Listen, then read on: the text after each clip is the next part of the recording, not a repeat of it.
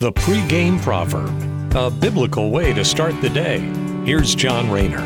Pretty sure that all of us have fallen on bad times in one form or another where our mental health is challenged, and there are all sorts of habits and addictions out there to give us some sort of escape from whatever it is we're going through. You got drugs, alcohol, different medications, prostitution, internet porn, all marketed to us as forms of escapism that we think was going to protect us and offer us relief from whatever problem we're currently facing and seemingly scratch that itch that we've got.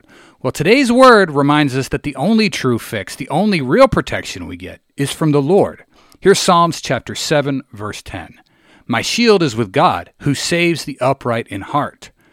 Those other quick fixes out there like drugs and alcohol and all the other vices might offer us an instant gratification or a quick fix, but they all come with some kind of price tag that ultimately leaves us worse off than where we were before. God's love, on the other hand, is a free gift through his son Jesus, and it is also an eternal gift. As the word says, my shield is with God who saves the upright in heart.